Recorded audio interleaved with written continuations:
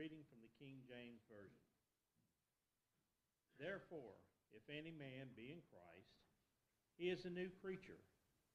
Old things are passed away. Behold, all things are become new. And in all things are of God, who hath reconciled us to him, or to himself, by Jesus Christ, and hath given us the ministry of reconciliation. To wit, that God was in Christ reconciling the world unto himself, not imparting their trespassing unto them, and hath committed unto us the word of reconciliation. Now then, we are ambassadors for Christ, as though God did beseech you by us. We pray you in Christ's stead, be ye reconciled to God. For he hath made him to be sin for us, who knew no sin, that we might be made the righteousness of God in him. I will also be reading Genesis, the 3rd chapter, starting with verse 6. And when the woman saw that the tree was good for food, and that it was pleasant to the eye, and the tree to be desired to make one wise, she took of the fruit thereof, and did eat, and gave also unto her husband with her, and he did eat. And the eyes of them were both opened, and they knew that they were naked, and that they sewed fig leaves together, and made themselves aprons. And they heard the voice of the Lord walking in the garden in the cool of the day. And Adam and his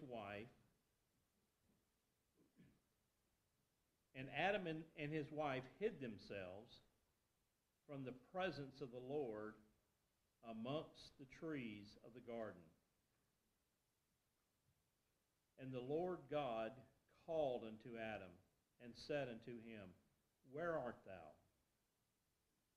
And he said, I heard thy voice in the garden, and I was afraid, because I was naked, and I hid myself. And he said, Who told thee that thou wast naked? Hast thou eaten of the tree thereof I commanded thee that thou shouldest not eat? And the man said, The woman whom thou gavest me, she gave me of the tree, and did eat. And the Lord God said unto the woman, What is this that thou hast done?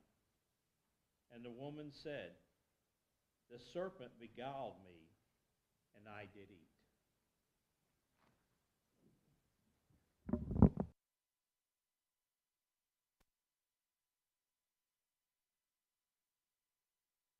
Good morning, everybody.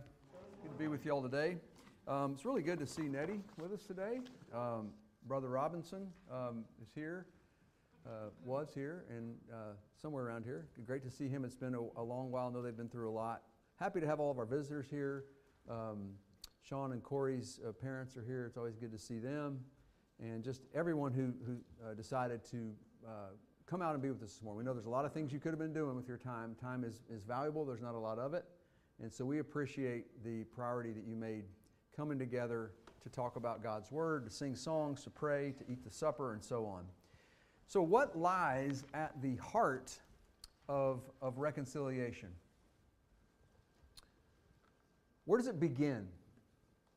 We've spent the last few weeks here at this church surveying on a kind of superficial level, preliminarily, before we begin to take these deeper dives into some of the aspects of it,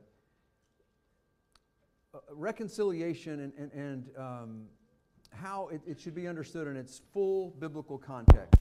You can't just take what Paul says in 2 Corinthians 5 and ignore everything else the Bible says about reconciliation. Paul is speaking from a worldview that comes out of the Jewish scriptures, the Bible of his day, which has culminated in Jesus Christ and His resurrection, and now has put a new cast on many of those passages and a new view of the future in many ways for people like Paul.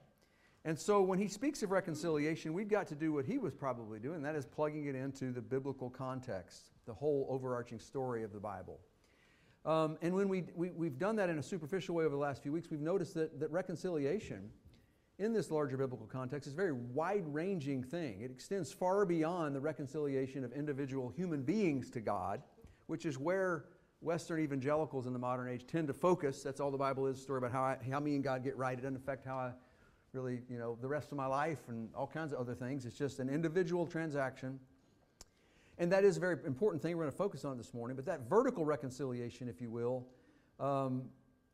it should lead on to a kind of horizontal healing in the relationships between alienated people, about which the Bible says a lot, and alienated people groups, because in the new heavens, new earth, there's going to be every tribe, tongue, people, nation. Galatians 3, the text for this week for us in Family Bible, said what? There is neither in Christ Jew nor Greek, bond or free, male or female. You're all one in Christ and heirs according to the promise to Abraham. And then even as we saw in the past few weeks, again in a preliminary kind of way, even reconciliation impacting the entire universe.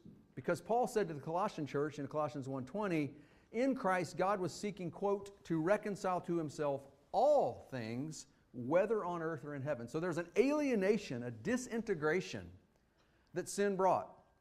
This centrifugal force of sin takes everything away from the hub, which is God, and the gospel is bringing it back centripetally to the hub of all things, which is God in Christ. He's going to reconcile all things in heavens and on earth. All right, that's what we've been surveying. We'll get into that more in deeper dives in future lessons, Lord willing. What I want to talk about today, though, is the where it all starts, and that is the vertical reconciliation between individual sinners and God. Because if this ministry of reconciliation doesn't end with individuals being redeemed by God, it certainly begins there. And in many ways, I'm going to try to make the point today, the reconciliation of sinners to God is the heart of the ministry of reconciliation. Look at the language in 2 Corinthians 5, the highlighted part there in red. The ministry of reconciliation begins with individual sinners being reconciled to a God who in Christ Jesus did not count their trespasses against them. These trespasses are things we have all done individually. But He doesn't count them against us. Instead, enters creation to reconcile us. So over the next few weeks, what we want to do is explore why and how that is the case. Why does the reconciliation of individual sinners to God lie at the heart of all the other reconciliations that the gospel entails? And how does that vertical God to human reconciliation come about? The ESV that I'm using today renders Paul's phrase in 2 Corinthians 5:17, if anyone is in Christ, he is a new creation. As we've noted, other versions say, there is a new creation. And in the Greek, as we've talked about this, if you've been here for a while, you're like, quit saying that. But we're not going to forget it. We're not going to just remember it because we've heard it the other way forever, and we've got Bibles that say it the other way. And there's a certain vagueness in this phrase. Literally it is, if anyone is in Christ, new creation. There's no he at all. There's no it. There's not even a verb. If anyone is in Christ, new creation. In other words, your whole framework is new creation. Everything old is gone, new is happening. From you on out. So new creature, as the old King James puts it, is not wrong because it involves individuals being made over, reborn. In fact, the context of 2 Corinthians 5 seems to talk a lot about that, doesn't it? About people, individuals getting reconciled. And that's where we're going to start today. Because that's certainly included, no matter which version you read. He is a new creation, even there is a new creation, or something like that would include everything, which starts with us. So, what about this phrase, new creation? The phrase new creation, if you're reading it from a biblical perspective, through a biblical lens, this isn't just out of the blue. This harkens back to the old creation. The first creation. Creation is one of the most biblical words you can possibly have, right? The whole Bible starts off with a creator who's giving us creation. It ends in Revelation 21 and 22 with a new creation. And in the middle we read that Christ brings new creation. So to think about new creation, we have to go back to Genesis 1 and 2 where we read about the original creation.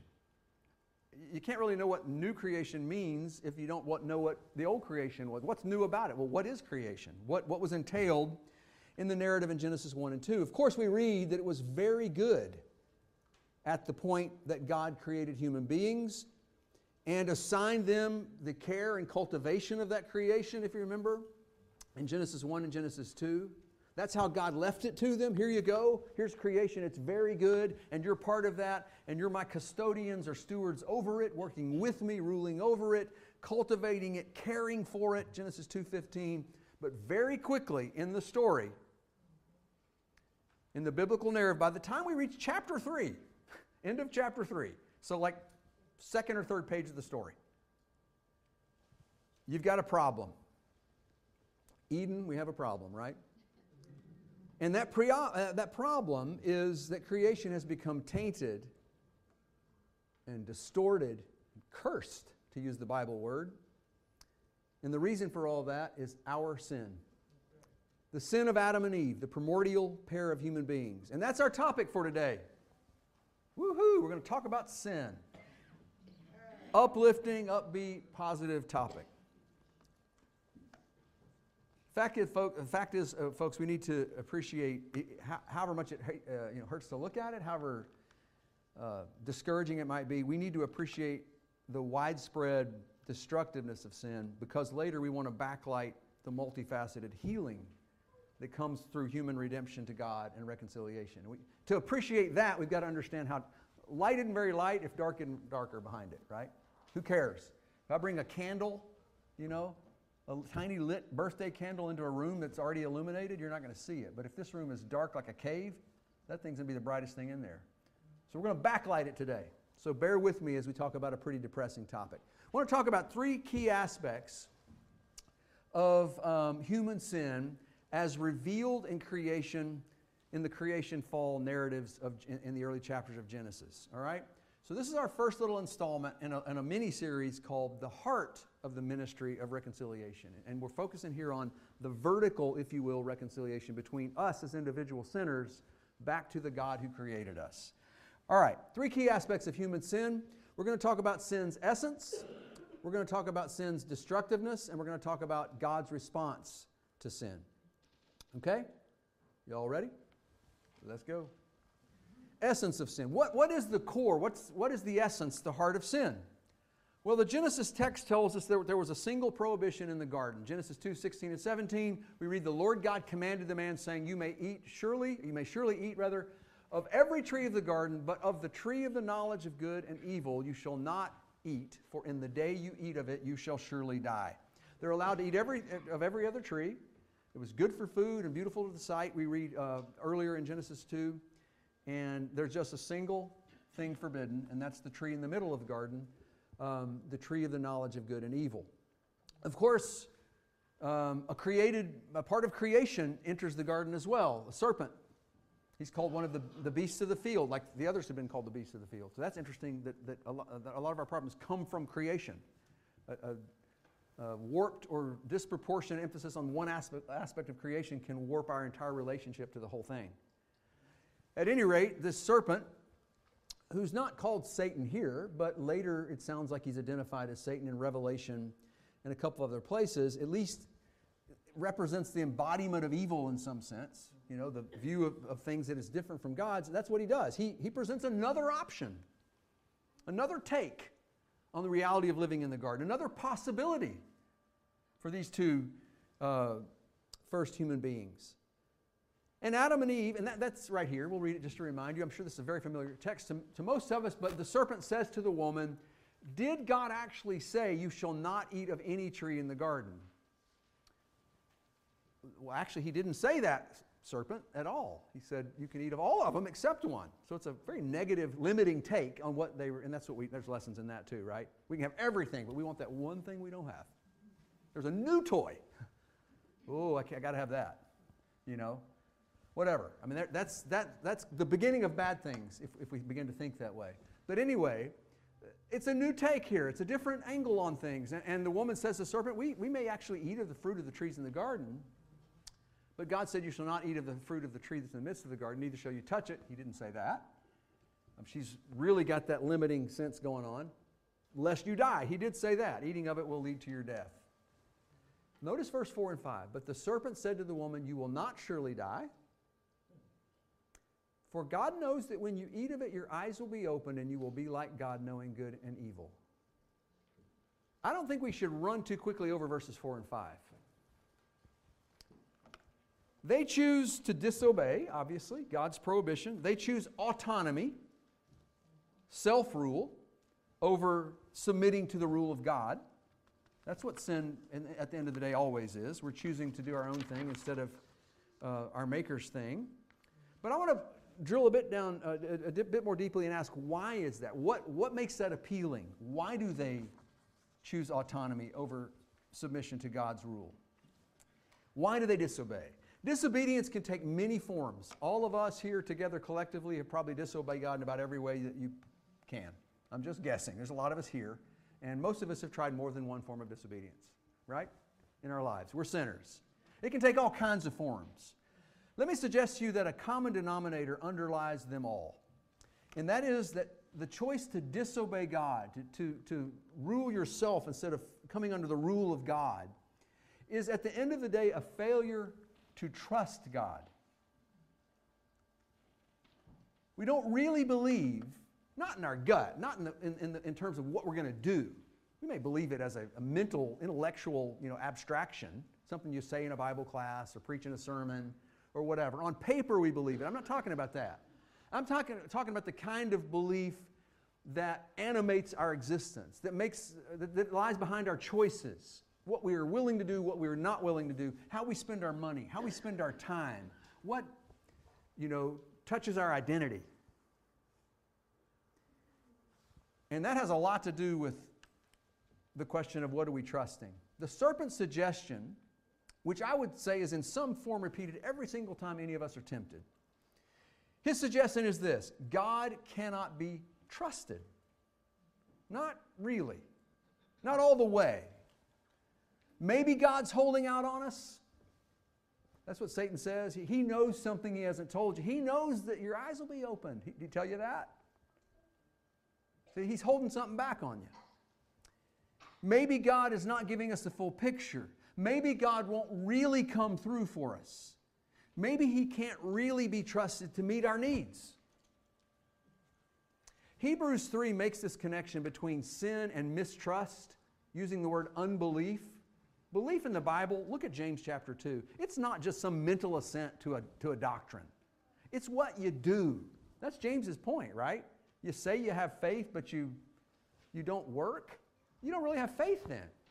He acts like that's a silly thing, like they're two sides of the same coin. Because their faith means something like trust. I often think that a lot of the times we read the word believe or faith in the Bible, if it was translated trust, that would go closer to what the Bible actually means by that. But anyway, in Hebrews chapter 3, the writer is referencing a moment in Israel's history, and quoting Psalm 95, which talks about this as well. He does in Hebrews 3.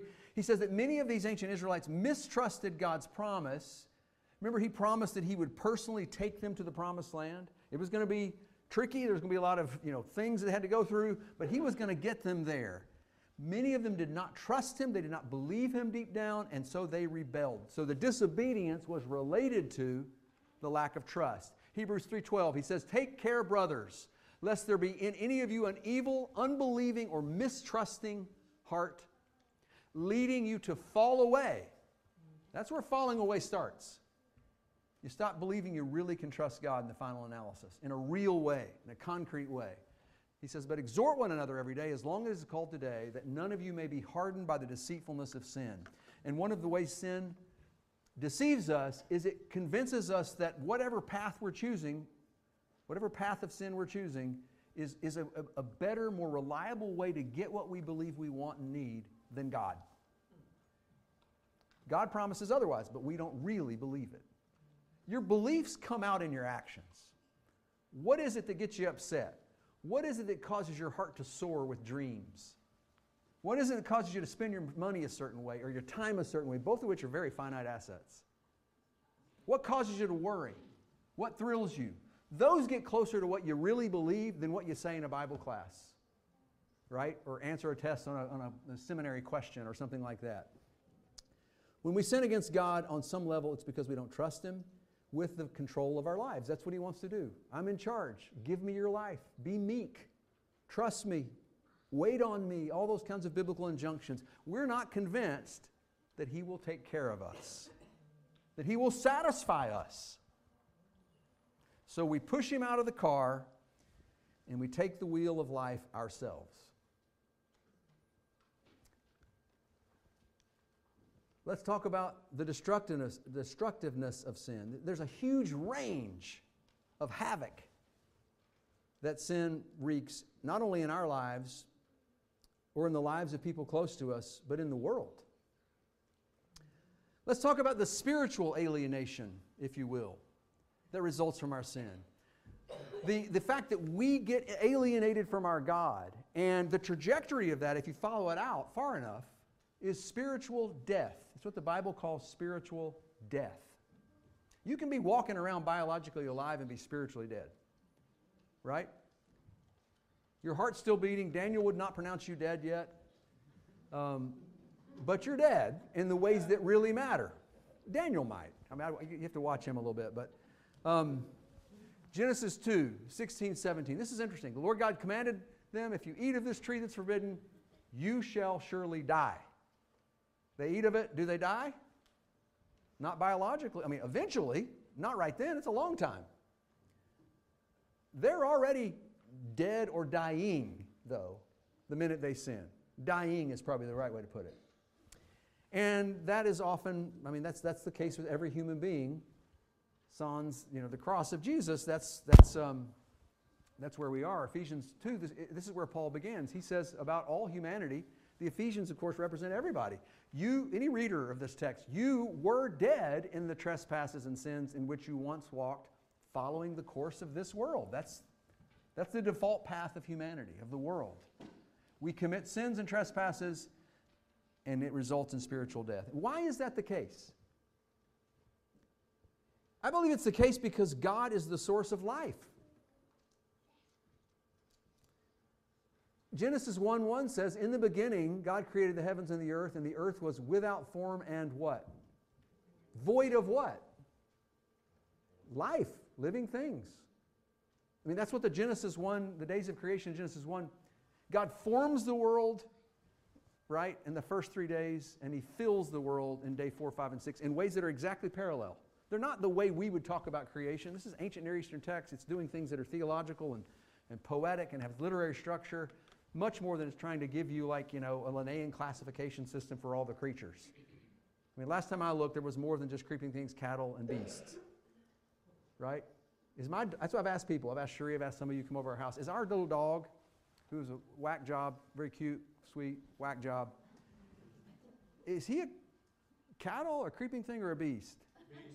He's kind of a beast, but he's domesticated a little bit, sort of like a lamb or a cow. That kind of sounds like cattle. Or is he a creeping thing? I mean, he hangs out with dead lizards and, worms and stuff. That's not the kind of classification. He's not trying to give us a scientific account like modern Western science does. But if you look at day 1, 2, and 3, they parallel day 4, 5, and 6. The realms are created in day 1 through 3, and the residents of those realms fill those realms, we read in 4, 5, and 6. But the point is, it was void until God filled it up with life, because God is the author of all life.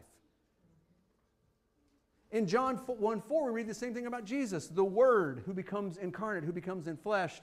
All things were made through the Word. Without Him was not anything made that was made. In Him was what? Life. Life comes from God and nowhere else.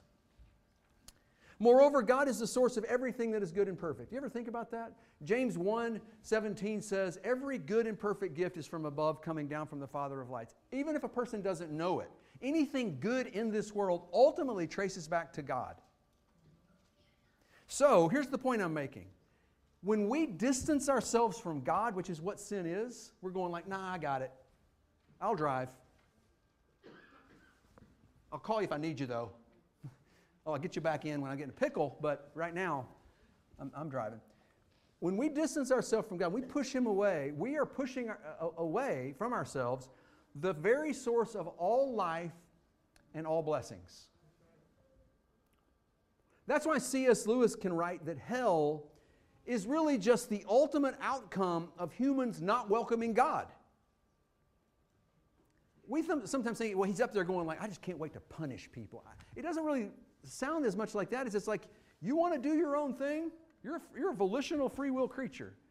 But if you want to do your own thing in eternity without me, get ready for some darkness.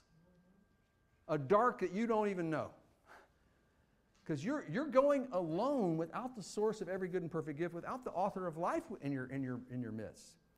So Lewis writes that hell is kind of the space where humans have decided to run the show on their own. And the problem is, folks, we don't know how to run the show. See, here's what he writes in The Great Divorce. Some of you have read this. I know Nick and I have talked about this numerous times. The choice of every lost soul, C.S. Lewis writes, the choice of every lost soul can be expressed in the words, better to reign in hell than to serve in heaven. Man, that's so human. I don't know, but I know this. I'm in charge. We're going to wreck this sucker, but I'm wrecking it. You know, we're all on control trips. Since the garden epitomizes that. We'd rather be in control half the time than right. We'd rather be in control than whole. And this is really interesting here. He says, continuing, there are only two kinds of people in the end.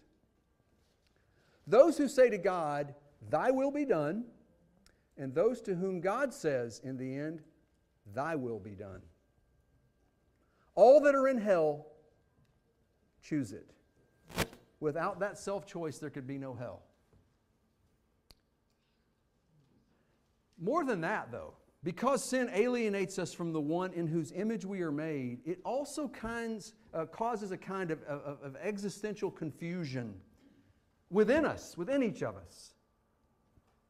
So in addition to spiritual alienation, we have to talk about a kind of psychological alienation. This is one of the damage, kinds of damage that sin does as well. If God is not in the picture, then Adam and Eve experience this internal division, each of them within themselves.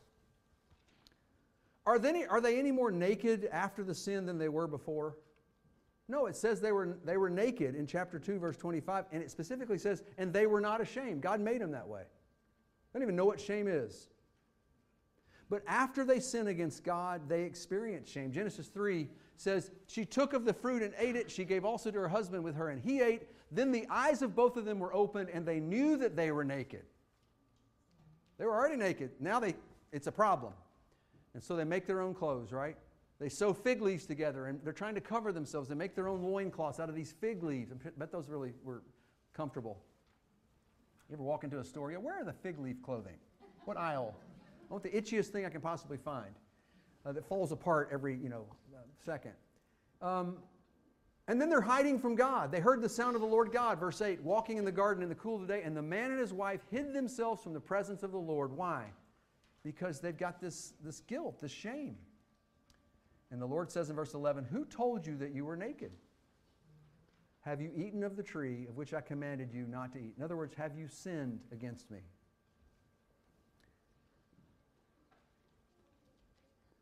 Shame is there's a lot of ways to look at shame. There's a lot of research on shame. People distinguish shame from guilt in some circles. I'm not doing all that right now. I just want to present to you the idea that shame in general is a kind of identity crisis, maybe. It's an inner split, an internal split between who we are and who we're trying to be. Right? We're alienated from ourselves, in a sense. And there's this battle in terms of identity that's not comfortable. We're not thriving when we're in that case, and yet that's where we all are after Eden. Sidebar. Does the Genesis narrative does it present at all the possibility of a well-adjusted, psychologically integrated human being who is not in relationship with God. Is that in the picture at all? There's a kind of exclusiveness to this, I get that, but when you're reading Genesis, if that's your text, that's your orientation material throughout all of life, you simply don't read about the possibility even of a well-adjusted, internally integrated human being who's outside of a relationship with God. The minute you push God away, you begin to disintegrate, if you will. You're split. You're a living identity crisis. There's a war going on inside of you about should and ought versus, I really know I'm this way. And then we respond with all kinds of unbiblical ways. Blaming, well, that's biblical actually, because Adam's going to blame Eve here in a second. Philippians just fell out of my Bible, but we'll carry on. It's not what we're preaching on today. So, thirdly, social destruction, social alienation. In the wake of sin, we see social conflict spiral until it's out of control, right? I'm talking about conflict between people, not just within you and between you and God, but between people. And rather than acting with love from a position of fullness and blessing, humans become driven by fear and a kind of self-obsessed survivalism. Adam and Eve have strife. Cain murders Abel. Lamech in chapter 4 expresses this maniacal revenge. And by chapter 6, the whole world is consumed with violence. Doesn't take long in the story for individual sin to become systemic, social. Nation versus nation, tribe against tribe, whatever it is. The Lord saw that the wickedness of man was great in the earth, Genesis 6:5, and that every intention of the thoughts of his heart was only evil continually. Doesn't sound like an Enlightenment picture of humanity, does it? 1776. We're endowed with these enabled. Yeah, we're endowed with them, but it's a hot second before we're that. That's kind of where the Bible starts. I mean, you get page 1, and then page 2 or 3 on, it doesn't look like modern Western statements of what humans are. Get all the tradition and the authority out of their way and all this structure that's put on them. And in their pure state, they're great. No, it's not within man's steps. It's not within man who walks to direct his own footsteps. That's what the Bible says. After the flood, did you know that after the flood, after God sort of decreates and recreates and says, now replenish and multiply and be fruitful, same thing he said back in the beginning, this statement is made again. It doesn't change that. Our hearts, our intentions, thoughts of our heart are only evil continually. Pre and post flood. So we got all kinds of problems. My little peccadillo causes all this. What about ecological alienation, the fourth one? Remember that divine mandate to steward creation? The first thing said about human beings in Genesis 1:27? In Genesis 2:15, to protect the garden, to serve it and protect it is the meaning of the Hebrew word, Genesis 2:15. That's been given to Adam and then Eve as well. But now the ground, Adam is a ground being. Adam means ground being. That's what Adam means. And Adam and Adamah, which is the ground, we talked about all that. They're so connected. Now that very ground is cursed. Why? Because of him. Because of what he did. Because of what Eve did. And so often since then, responsible stewardship by human beings of the creation has been set aside for selfish exploitation. So you almost can't cast the negative net of sin too widely from a biblical perspective. A fellow I've been reading this week, I love Terence Fretheim. He passed away a year or so ago, but Old Testament scholar. He writes this in a book called God and World in the Old Testament. He says, the primal sin may thus be defined as mistrust of God and God's Word, which then manifests itself in disobedience and other negative behaviors, like blaming. Faced with the choices the tree presents, the human beings mistrust God and violate the divine prohibition. Sometimes obedience or disobedience is considered to be the central issue, but disobedience of the law, certainly present in this text, is always symptomatic of a more basic issue, namely the human mistrust of God. And then look what he says in the second paragraph. The sin has led to dissonance in every relationship between humans, humans and God, humans and animals, the snake, humans and the earth, and within the self. Every aspect of creaturely life is touched. And I want everybody to notice this last statement, because this is us. Humans wanted to transcend creaturely limits. They have found newly intensified forms of limitation. Sin does the opposite of what it promises. It will liberate me, fulfill me. No, it will enslave you and frustrate you and condemn you and a whole lot of collateral damage. What's God's response? How does God respond to this tragic state of affairs? He lovingly entrusting this to us, deputizing us to be His co-rulers, His co-regents, and this is what we do with that charge. And on one level, sin separates us from God.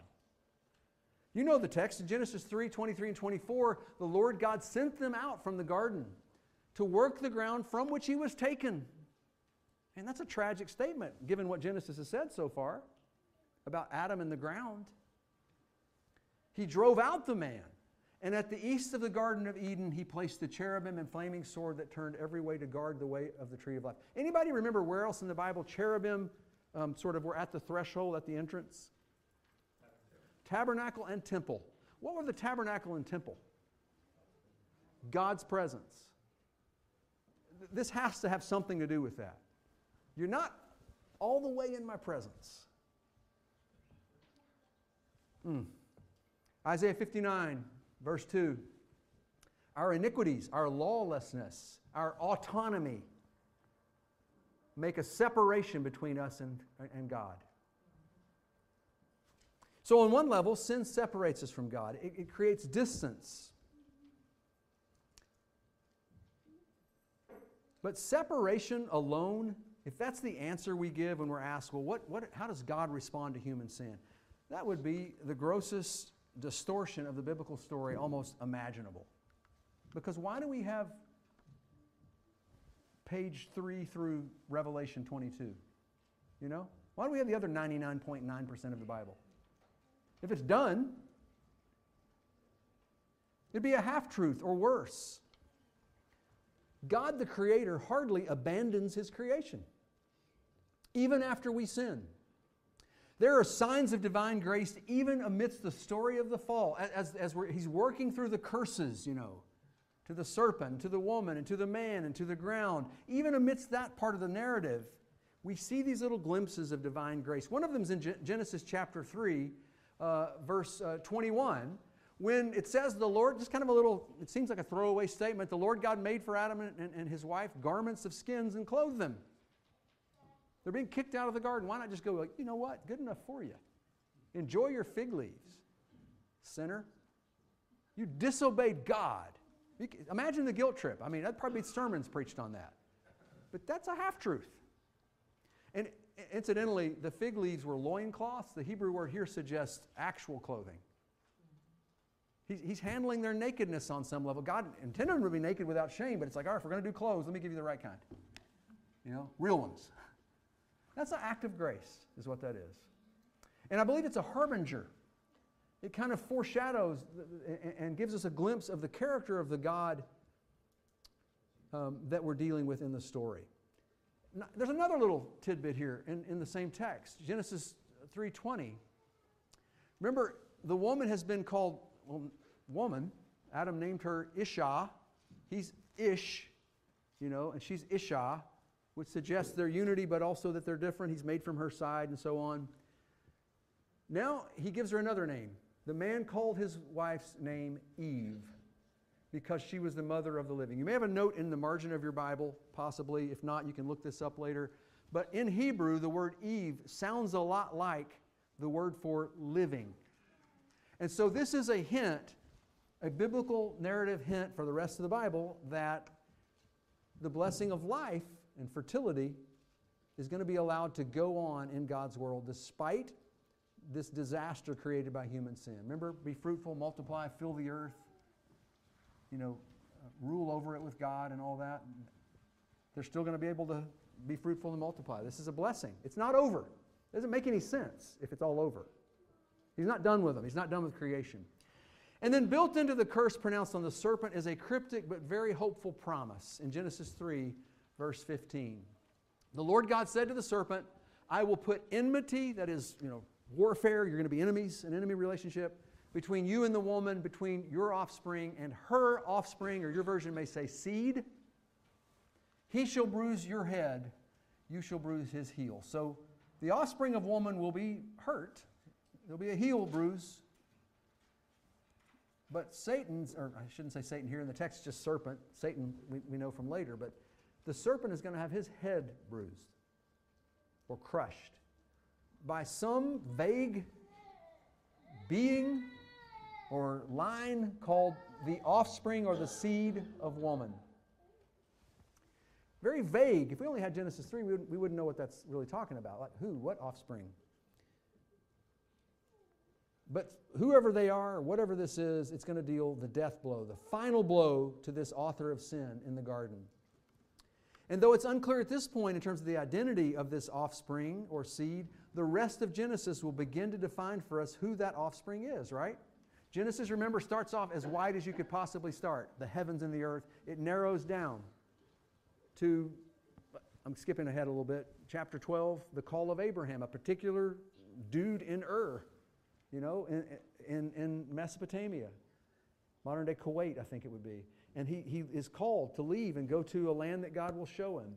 And fast forwarding again, his descendants are going to be the Hebrew people. And one of them will be a person, again narrowing down further, who is named Jacob and renamed Israel, who becomes the father of the Israelites, the nation of Israel, who are later known as the Jews. And they're called in the Old Testament 2 or 3 times God's light to the nations. Called Israel from the world, but ultimately for the world. They're a light to the world. He's not done with the world. So he's working through the offspring of this woman, through the Israelite people, to bring about some sort of solution. And we know later that this is ultimately a reference to Jesus. What does the Gospel of John call Jesus? Israel was a light to the world, a light to the nations, and Jesus is called the light of the world.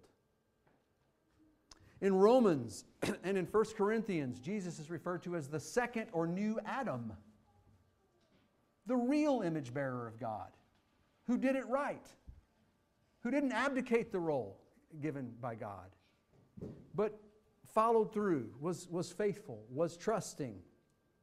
And as the second Adam, he can reconcile and restore and redeem what was lost with the first Adam's sin. And so, indeed, God's continuing involvement in creation and in His plan to redeem and to renew and to recreate is the actual wording used. Behold, I create new heavens and new earth. Anyone is in Christ, new creation, new creature. This is the language of rebirth. It's not a tweak. It's a whole new start. That's what we end up talking about here in 2 Corinthians 5. Reconciliation. If anyone is in Christ, 2 Corinthians 5:17, he is or there is a new creation. We are, if we're in Christ, new creations. The old has passed away, behold, the new has come. All this is from God, who through Christ reconciled us to Himself, but then gives us a ministry of reconciliation. That is, in Christ, God was reconciling the world to Himself, not counting their trespasses against Him. Make no mistake. I got the word sin in bold, like 45 font, and it made me say, make no sin. Make no mistake, sin. And I'm talking whether Adam and Eve's, or mine or yours. It launches way more far-reaching effects than we usually imagine. It's a pebble tossed into the pond. Sends these barely perceptible ripples out in all directions. Each of those ripples depositing some of its alienating influence on everything it touches. I will visit the sins of you and your generation on your children and your children's children and your children's children. I don't think that's a picture of God going, I'm going to get them because you were bad. I think that's built in. We're relational. We never weren't. It's not just you as an individual in this backdrop, this set for you and your story. That's kind of the modern Western storyline, really, if you boil it all down. No, we're connected. We always were, to creation, to each other. I mean, Eve is like a split off from Adam. And every other human is really related. Am I my brother's keeper? Actually, you are. And Jesus will be the older brother who goes out and finds the prodigal, whereas everybody else abdicates. Reconciliation can reverse the influence of that pebble and bring redemption and renewal where there was death and alienation. Come back next week for more on that. Okay, we'll keep talking about the heart of reconciliation, but next we're going to talk about how individual redemption and reconciliation can have the same rippling, pervasive, widespreading impact that sin can have. And so we should never belittle the importance of that vertical reconciliation to God. That's really where the problem started. That's really where the solution starts. That's how God made it. Thank you for your attention. We will all now together stand and sing.